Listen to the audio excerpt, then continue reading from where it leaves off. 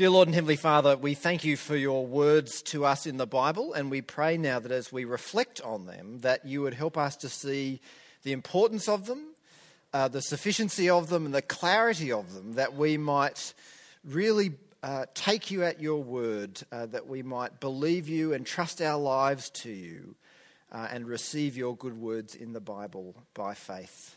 We ask it for Jesus' sake. Amen. Well, it's probably fair to say, I think, that the Bible alone was not the high point of the Reformation. That is, if you were to say, what was the really amazing thing that came out of the Reformation, you probably wouldn't go to the Bible alone as the first port of call. If someone asked you, you'd probably go to something like Christ alone, that we're saved through the work of Christ done for us. Or you might pick grace alone, that it's all about God's grace to us as a free gift. Or you might pick faith, that it's not anything that we do. But you're unlikely to say, well, the great thing that came out of the Reformation was Scripture alone.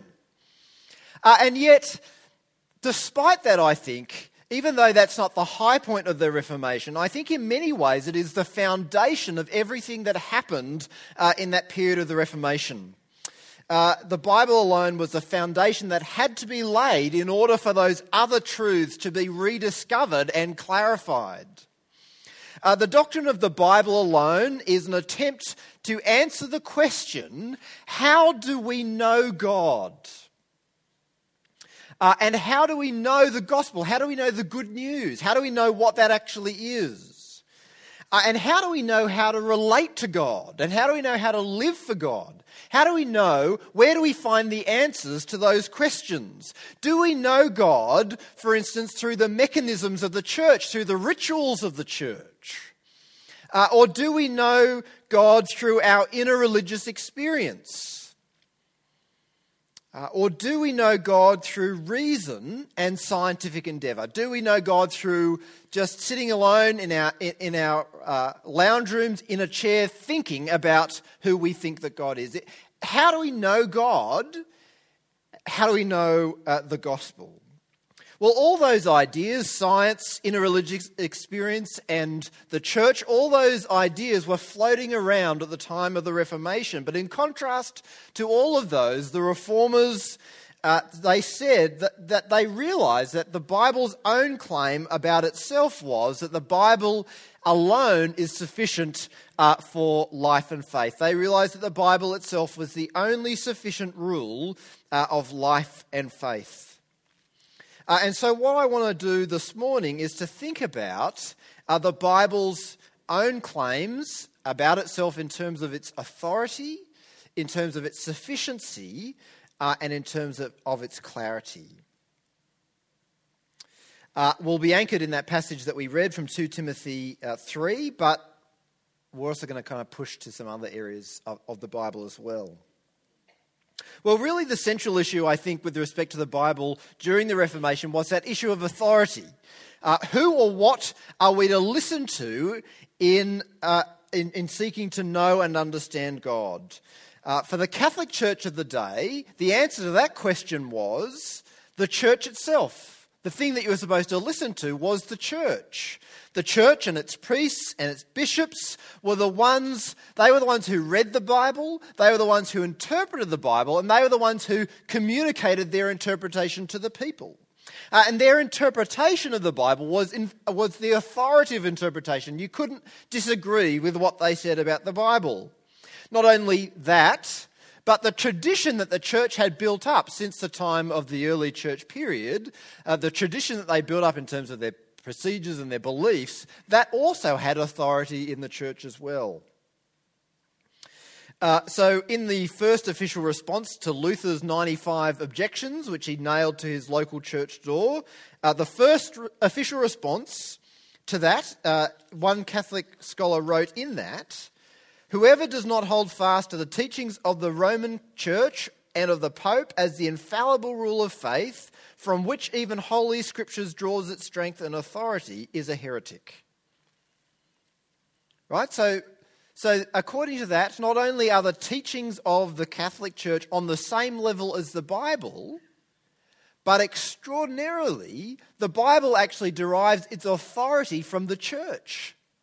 The church gives the Bible its authority, not the Bible has its own authority, which it gives and has in itself. But the Reformers realised that those claims that people were making in their day were not the kinds of claims that the Bible made. You'll search in vain in the Bible for someone to say that that's where authority lies. In fact, the Reformers realised that the Bible made claims for itself which it made about nothing else. So in the passages that we read from 2 Timothy, Paul makes the extraordinary claims that the words written down in the Bible are like no other words. They're unique words. Paul says in verse 16 that they are God-breathed. All Scripture is God-breathed. So notice first of all that Paul is speaking very specifically about Scripture, or literally the things written down. That's the term there is a word which refers to things which are written.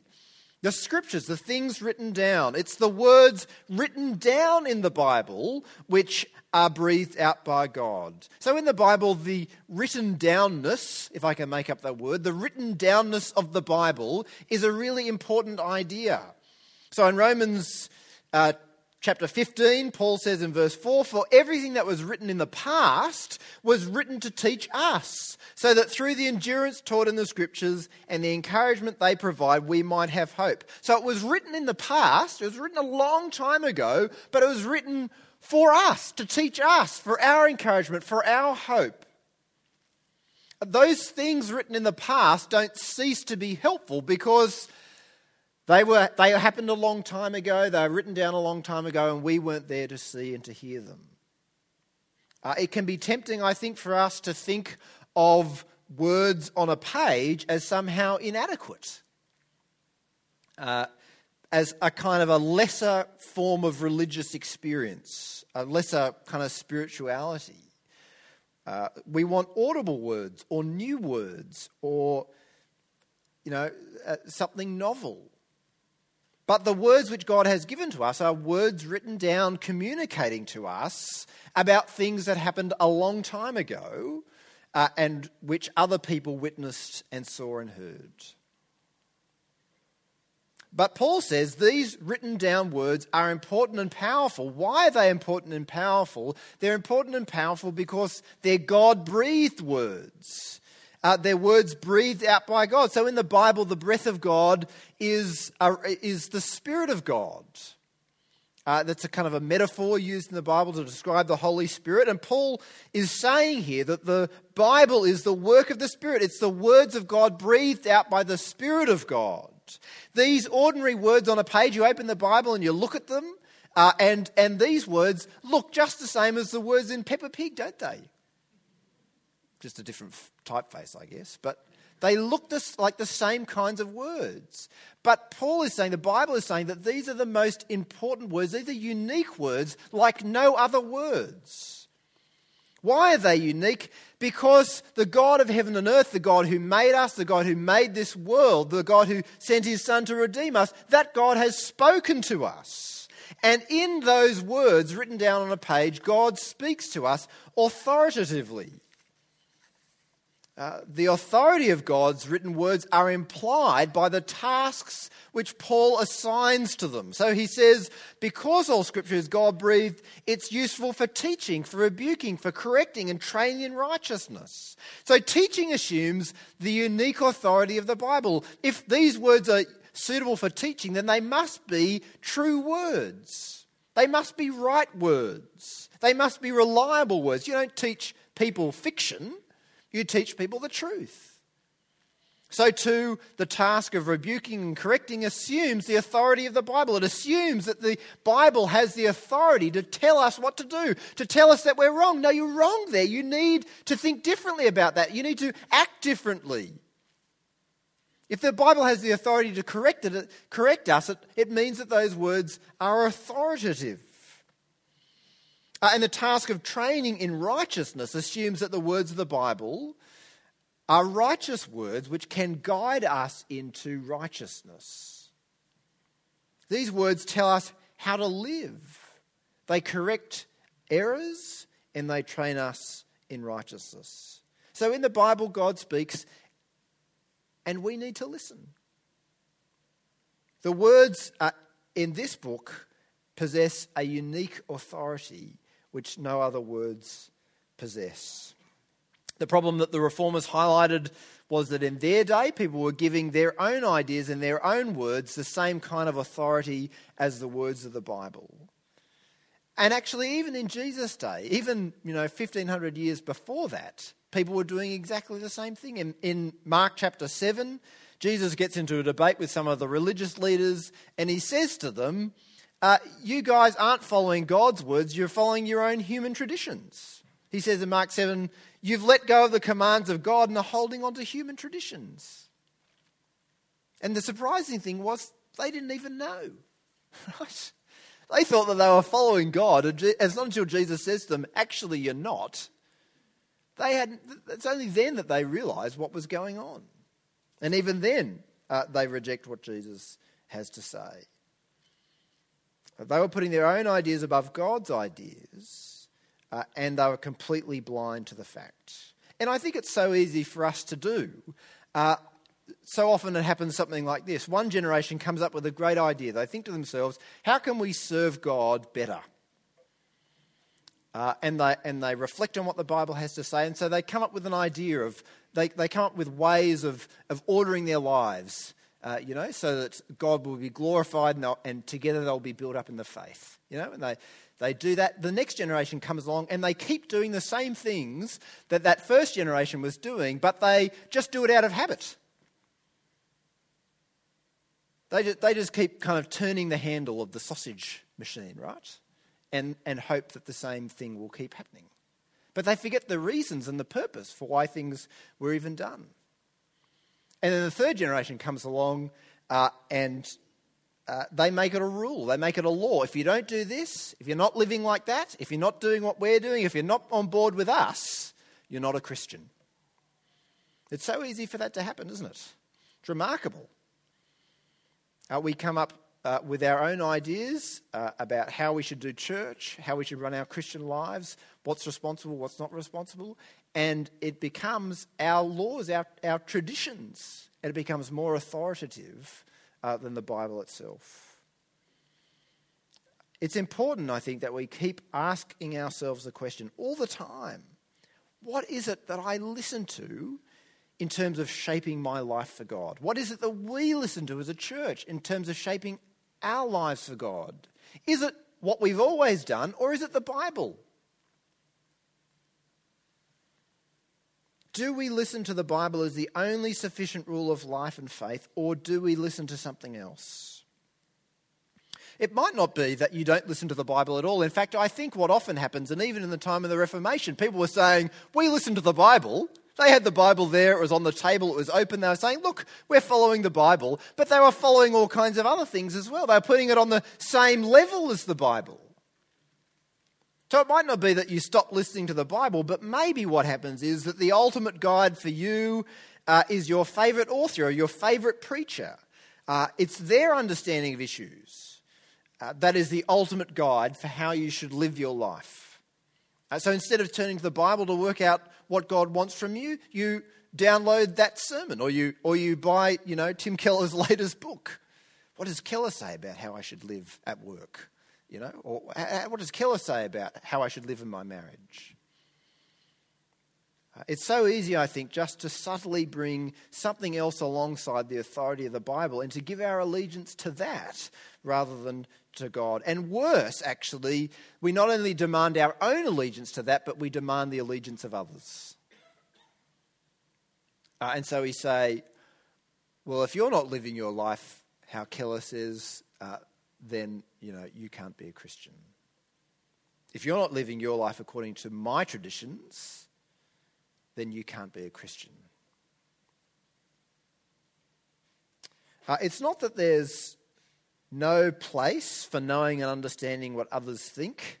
It's not that there's no place for historical understanding of Christian doctrine. One common misunderstanding of the idea of the Bible alone, or sola scriptura, as it was called in Latin, has been called solo scriptura. That is, the misunderstanding is that it's just me and my Bible.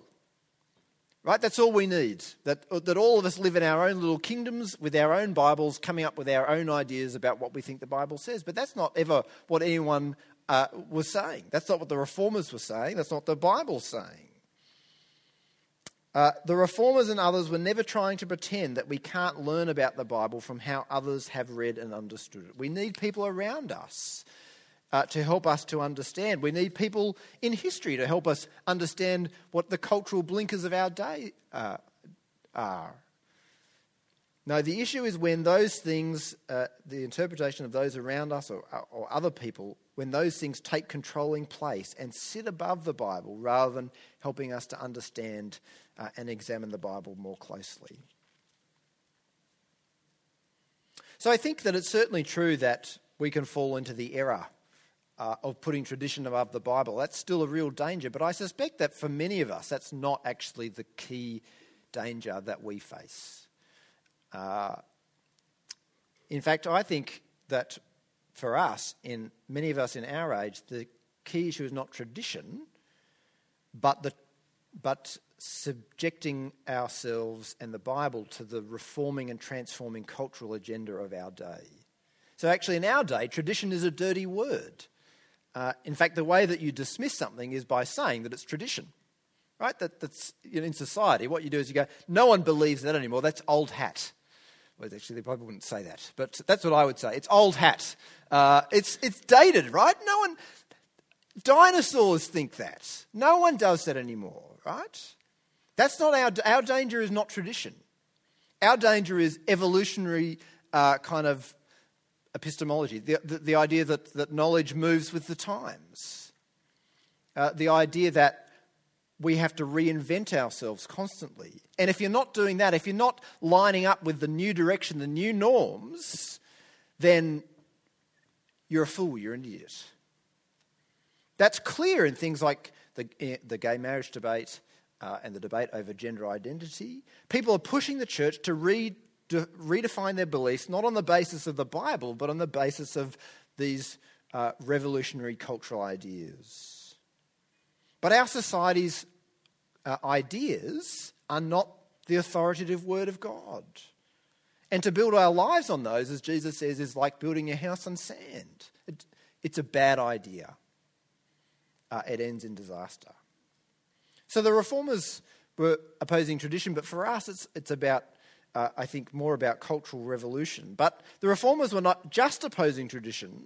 They were also kind of opposing other movements which put the word of God in second place. And some of those still have as much currency today as well. So one of the other movements was rationalism, or kind of reason, enlightenment kind of reason. That is, people were putting not tradition above the Bible, but their own ideas, their own thoughts, their own reason.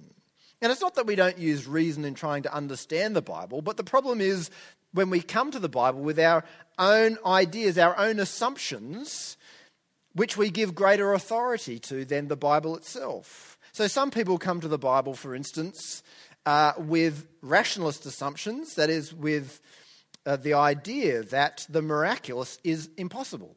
So they come to the Bible with that assumption. So what happens when they do that and when they give that greater authority than the Bible? Well, what happens is that they read the Bible and they read the story of Jesus doing miracles. They read the stories of God doing great wonders in the Old Testament. They read stories about Jesus being raised from the dead. And because their own ideas, their own assumptions have greater authority than the Bible, they say, well, that can't have happened. Can't happen. And so the Bible just becomes a great moral textbook, devoid of any real knowledge of God and what God has done. Or some people come to the Bible with their own ideas of how God and religion work. So they might think to themselves, well, I can't believe that a loving God would send people to hell. And because that assumption, that idea of God has greater authority than the Bible itself, that's their idea of God. Even though God says in the Bible, even though Jesus in the Bible talks more about hell than anybody else. Doesn't matter what Jesus says, their own assumption has greater authority than the Bible. Or they might say, I think that all religions lead to God. And that idea becomes their ultimate authority, even though Jesus says, I'm the way, I'm the truth, I'm the life. No one comes to the Father except by me. We can subject the Bible to our own rationalist assumptions. Still others at the time of the Reformation were putting their spiritual experience above the Bible. So there's nothing wrong with a lively and real experience of God in our lives. The problem is when our perception of those things becomes the basis for our lives. So instead of anchoring our decisions in what the Bible says, we anchor our decisions in the dream that we had, or the thought that popped into our head, or the serendipity of just that phone call coming at just that time, just when that house came onto the market. Or we might take our past experience of how God has worked in our lives and we make that the rule for how God will work in our lives in the future.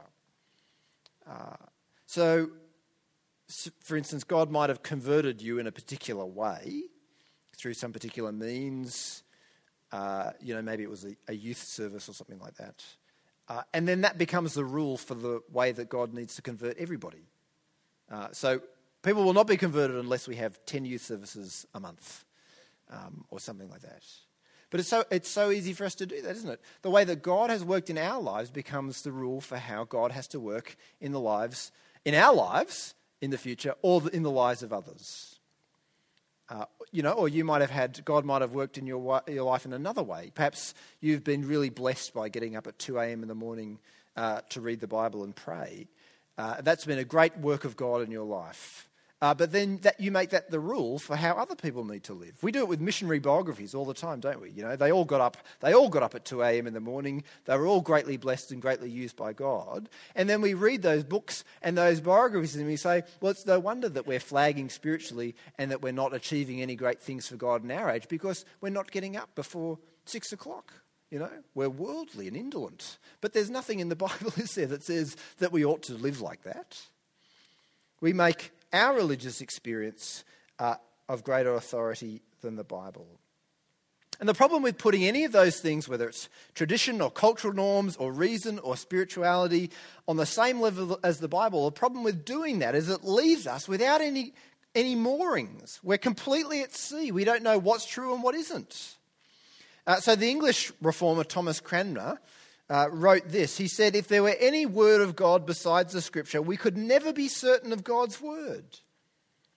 And if we be uncertain of God's word, the devil might bring in among us a new word, a new doctrine, a new faith, a new church, a new God, yea, himself to be God. If the church and the Christian faith did not stay itself upon the word of God certain, as upon a sure and strong foundation, no man could know whether he had a right faith and whether he were in the true church of Christ or in the synagogue of Satan. Unless the Bible is the authoritative word of God, and the Bible alone is the authoritative word of God, we have no foundation. And we can't know truth from error. So the words written down for us in the Bible are God's authoritative words. They're breathed out by God's Spirit. They're true and they have authority. But the words of God in the Bible are not just authoritative, they're also God's sufficient words. So Paul outlines that clearly here in 2 Timothy 3. He says in verse 14, but as for you, continue in what you have learned and have become convinced of, because you know those from whom you learned it, and how from infancy you have known the Holy Scriptures, which are able to make you wise for salvation through faith in Christ Jesus. In the first place, Paul says, the Scriptures are able to make us wise for salvation. Paul's here referring primarily to the Old Testament Scriptures. And he says, even those things that were written down before the coming of Christ, even those are able to make us wise for salvation when we see them through the lens of faith in Jesus Christ. And if those things written kind of in shadow, and in type, if those things were able to make people wise for salvation, then how much more are the things written down since then in the New Testament? How much more able are they to make us wise for salvation through faith in Christ Jesus? Paul's point is that the Scriptures alone are sufficient to equip us with the knowledge of salvation. What do I need to do to be saved? Well, the Bible can tell you. The Bible can make you wise for salvation. The Bible introduces us to Jesus. The Bible is God's words about Christ. The Bible is Christ's words about the Father. The Bible is the Spirit's words about the Father and the Son. They're words which explain the gospel, that by trusting in Jesus alone and his death and in his resurrection, we're reconciled to God. And we're made new by the Holy Spirit, and we wait in eager expectation for that day when the world will be renewed and we'll be saved to be with God for eternity. There is no other book, there's no other thing, no other piece of knowledge that we need to be saved which is not contained in the Bible. There's no extra revelation, there's no secret truth that needs to be revealed to us. We need no other words to know and understand the gospel and to be saved other than what is in this book. If you have this book and only this book, you have enough to know Christ and be saved. In fact, I don't know about you, but I've heard stories of people in other countries who've come across a lost page of the Bible. You know, picked up a page of the Bible that's been left at the side of the road or something like that. One page of the Bible, enough for them to come to know and love Christ. It's extraordinary, isn't it? One page. The Bible is able to make us wise for salvation. But Paul also says in verse 16, all scripture is God-breathed and is useful for teaching, rebuking, correcting and training in righteousness, so that the servant of God may be thoroughly equipped for every good work. The Bible is not only sufficient to make us wise for salvation, it also gives us all that we need to be thoroughly equipped for every good work. Paul says that the Spirit-empowered and Spirit-breathed words in the Bible are not dead words, but useful and powerful words. The writer of Hebrews describes them as living and active, as sharper than a double-edged sword. They're not dead words on a page, but powerful words.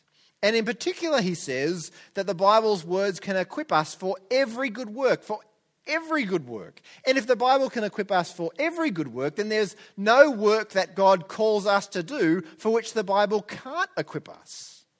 And Paul says that the Bible can thoroughly equip us for every good work. It's not just kind of, it's not like one of those training courses that you go to where you sit down for 5 days, it's 9 to 5, and you get to the end and you think, wow, I don't even know if I've learned anything from this. The Bible is not like that. He says, no, the Bible can thoroughly equip us for every good work. And if the Bible can thoroughly equip us for every good work, then there's nothing extra that we need in order to be equipped for a life of godliness.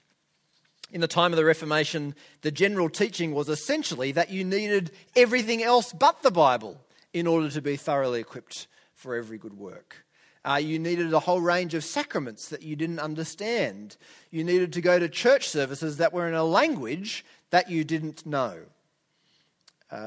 You needed the ritual and the symbolism of the church.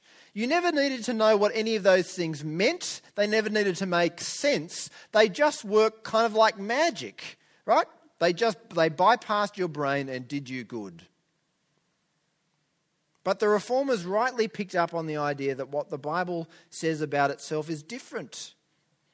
It's the Bible which can thoroughly equip us for every good work. And it's by teaching. That is, the means by which we grow is by understanding, by coming to understand new things. It's by correcting, it's by changing what we think. It's by rebuking, it's by telling us sometimes that we're living the wrong way and that we need to change things. And it's by training with words and ideas and concepts and commands and truths. You know, you go to the gym and you do weights, cut the weapons, if you like, of exercise are weights and rowing machines and, all those kinds of things.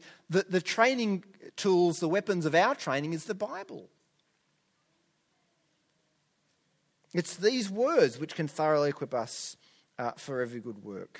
If you want to be trained to live the Christian life, your best resource is the Bible. It's a completely sufficient resource. It's the only resource authored by God. Every other book is authored by just human authors, but this book is breathed out by God's Spirit and comes with the guarantee and authority of God's Spirit.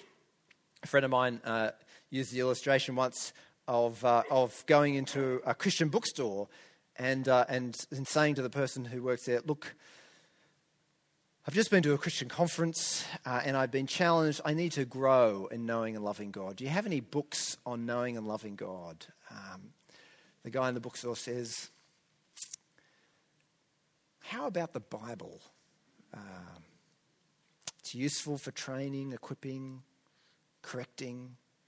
Do you have anything by Piper or Carson maybe? I've heard their books are good. Yeah, we've got some of those, but we've also got the Bible. It's written by God. He's a notable author. It's so easy for us, isn't it, to elevate the works of others above the level of the Bible. It's not to say that Christian books are not helpful, but we need to make sure that we're anchored in the Bible. In fact, I went into Koorong a number of years ago. One of the guy who used to manage the store came to our church for a while, and I went in and I said, Victor, I need to buy a book for someone in my church. I said, do you have any ideas what I should get? And he said, how about the Bible? And I said, I have a friend, he's never going to believe that you just said that. But listen to these words by Thomas Cranmer again, another quote from Cranmer. And there is nothing that so much strengthens our faith and trust in God, that so much keeps up innocence and pureness of heart, and also of outward godly life and conversation, as continual reading and recording of God's word. For that thing which by continual use of reading of Holy Scripture and diligent searching of the same is deeply printed and graven in the heart, and at length turns almost into nature. What's Cranmer saying? He's saying that when we read the Bible, it changes us. It changes us sometimes below the level of our consciousness. Its words are deeply printed, inscribed on our heart by the Holy Spirit. And at length, those words are not just words in our heads, but they change who we are. They change our nature. They change us to be like Christ. These words are God's powerful words, God's sufficient words to train us in righteousness. But the issues surrounding the Bible, which surfaced during the Reformation, were not just about authority and sufficiency. Another key issue was clarity. And although Paul doesn't address that here in this passage, it's worth considering, I think, because it's such an important issue for us still today. At the time of the Reformation, there was a general assumption that ordinary people, people who weren't trained ministers, were too stupid to understand the Bible. And worse, they couldn't be trusted to understand the Bible correctly, so it was best just to kind of keep the Bible out of their hands. As a result, the Bible was left in Latin when people couldn't understand Latin. There was no real effort to explain the Bible to people. Instead, the people were given symbols and sacraments. They were given statues. They were given relics of saints. They were given kind of pictures of the cross. They were given stained glass windows. They were given statues of Mary. And the idea was that all those things would be substitutes for the complicated words of God. But the Bible is not only authoritative and sufficient, it's also clear. That's because the same Spirit who breathed out the words of God into the Bible is also the same Spirit who takes those words and makes them make sense to us. So if you've got your Bible open in front of you, turn back a few books to 1 Corinthians chapter 2. So 1 Corinthians chapter 2 and verse 11. And Paul is talking all about this. He's talking about how the Spirit makes the wisdom of God make sense to us. And he says in chapter 2, verse 11, "For who knows a person's thought except their own spirit within them? In the same way, no one knows the thoughts of God except the Spirit of God. What we have received is not the spirit of the world, but the Spirit who is from God, so that we may understand what God has freely given us. This is what we speak, not in words taught us by human wisdom, but in words taught by the Spirit, explaining spiritual realities with Spirit-taught words." Paul's saying, no one knows what's in somebody's head except the person themselves. And how many of us know that experience of trying to communicate something to someone and we just can't get the words out?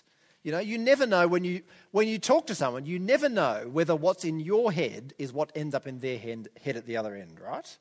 I mean, I'm sure all of you who are married are going, yes, that is exactly right. No matter how hard you try, there is this communication gap, isn't there? That sometimes we can't put into words what we mean, and sometimes the words that we use are not received in the way that we expect them to be received. But Paul is saying that when God communicates to us, it's not like that. God's words are not just put out there and we have to make sense of them on our own. But actually God's Spirit, God's own mind, God's Spirit, takes his words and makes them understandable to us. And he makes us understand them in the way that he wants us to. It's no wonder that the Bible can be hard to understand at times. That's because we're trying to understand the mind of God. And God's a bit cleverer than most of us. But God says that actually his mind is not inaccessible to us because his Spirit takes the thoughts of his mind and through his words makes his mind understandable. He teaches us spiritual realities, Paul says, in Spirit-taught words. Now, that doesn't mean that all parts of the Bible are equally clear. You might have heard the saying, the Bible is shallow enough for a baby to wade in and deep enough for an elephant to swim in. The Bible has both, right? I came across this recently in Augustine, who said, I had too much conceit to accept their simplicity. He's talking about the Bible. I had too much conceit to accept their simplicity and not enough insight to penetrate their depths. He was too proud to understand the simplicity of the Bible and not clever enough to understand the depths of the Bible. He says, it's surely true that as the child grows, the book grows with him. Isn't that beautiful? When we come to the Bible, we come as a child, and God helps us to understand. But as we grow in the Christian life, the book grows, the Bible grows with us, and we begin to understand its depths. It doesn't mean that all parts of the Bible are equally clear, but it does mean that all that we need for life and godliness, all that we need for salvation, God makes clear to us. And it doesn't mean that everything is clear straight away. It's not as though you open the Bible and your eyes fall on words and all of a sudden it makes sense to you. What Paul says in 2 Timothy 3 assumes that we need to continually learn. We need to keep being taught, corrected, rebuked. It's a process. But God promises that through that, God will make himself clear to us. Calvin wrote in typical frankness, it is most stupid not to honour the word of God because he has lowered himself to our level of ignorance. When we find God prattling to us in the Bible in an uncultivated and vulgar style, let us remember that he does it for our sake. God comes to us at our level and speaks to us so that we can understand. Well, that idea of the clarity of the Bible had a huge impact on the church and the Christians of the Reformation period, and it's had a huge impact on us. We live in light of that heritage. It was that idea of the clarity of the Bible that led people to translate the Bible into the language of ordinary people. It was that idea of the clarity of the Bible that led William Tyndale to say to one of the ministers of his day, well, if I live long enough, I'm going to make the guy who, pulls the plough, the kid who's, pulling the plough around the field, I'm going to make him know more about the Bible than you because I'm going to put the Bible in his hands. And it was that conviction about the clarity of the Bible that actually led pastors of the day to begin to explain the Bible, to begin to preach in sermons and lectures. Calvin spent a huge amount of his time teaching the Bible. He did it every day of the week. Can you imagine that? It's extraordinary, isn't it? For hours every day, people would come to his church and they would hear the Bible explained. But that's because Calvin believed that the Bible was clear. A failure to believe in the clarity of the Bible may not lead us to forsake its authority and its sufficiency, but a failure to believe in the clarity of the Bible will mean that we won't use the Bible in our lives and in our ministries. So we might be sitting here thinking to ourselves, well, I believe that the Bible is where we know God, and I believe that the Bible is a sufficient word of God. But if you don't believe that the Bible is clear, then you won't use it. You'll have it on your shelf, but you'll never open it. If you don't believe in the clarity of the Bible, then you won't read it with your children. You'll just stick with the VeggieTales movies and with the children's storybook Bibles, which are great resources. But if you don't believe in the clarity of the Bible, you never actually use the Bible itself. The real Bible is the real words of God, and those words are clear. And by God's power, those words are sufficient and authoritative. And if we don't believe in the clarity of the Bible, then we won't use the Bible in our evangelism. But actually, the Bible is the most powerful tool that we have in our evangelism. When we open the Bible with someone who isn't a Christian, they hear God speak. They hear God's Spirit-breathed words, and God can use those words to make himself plain to that person. One of the best things that you can do with someone who isn't a Christian is to offer to sit down with them and read through the Gospel of Mark or the Gospel of John, and then just read through it and talk about it. What didn't you understand? What struck you? What do you like about the Jesus that you see here? I have a friend who's such, one of those people who just, you feel rebuked whenever you sit down with them, in a good way. And he is just so convinced of the clarity and the power of the Bible. And every person he meets with, he does this. He says, "Can I read the Bible with you?" And as I look at him and his ministry and his life, I see people being converted, and I see people growing in their faith. And he's not doing anything more clever than reading the Bible with people. If we don't believe in the clarity of the Bible, we won't use the Bible in our evangelism. And if we don't believe in the clarity of the Bible, we won't use it in our growth groups. We'll read everybody else's books. We'll watch everybody else's growth group studies, but we won't actually open the Bible and use it. Because we'll think that the Bible is too hard for us and too hard for others. We need to believe that God's Spirit is in the business of taking his breathed out words and making them plain to us. Well, why is the idea of the Bible alone, that Reformation idea, why is that idea still important for us 500 years later? It's important because the Bible says that it's important. Because the Bible is the sole authoritative, sufficient and clear word of God. The Bible is God's breathed out words that are able to make us wise for salvation through faith in Christ Jesus. God's breathed out words which are able to thoroughly equip us for every good work. And God's clear words which the Spirit uses to make the mind of God clear to us. Let's pray. Dear Lord and Heavenly Father, thank you that you speak in your word, that you have spoken in the past through the prophets in many and various ways, that you have spoken through your Son Jesus Christ, and that those words were written down for us, on whom has come the end of the ages, written down for us so that we might be taught, that we might be made wise for salvation, that we might be thoroughly equipped for every good work. Thank you that those words were written down and that in them you still speak. Thank you that they are not dead words on a page, but they are living and powerful words, made powerful by your Holy Spirit. Lord, if we have put other things on the same level as the Bible, we pray that you would forgive us for that. We pray that you would reveal those things to us, those areas in which we've made rules and traditions or adopted things which are not part of your word. Lord, make those things known to us and help us to repent of that and to be anchored solely in the word of Christ as on a sure and firm foundation. And Lord, help us to believe that your word is sufficient, that it's all that we need for life and godliness. And Lord, help us to believe that your word is clear, and believing that it's clear, to use it in our own lives and to use it in our ministry to others. We ask it for Jesus' sake. Amen.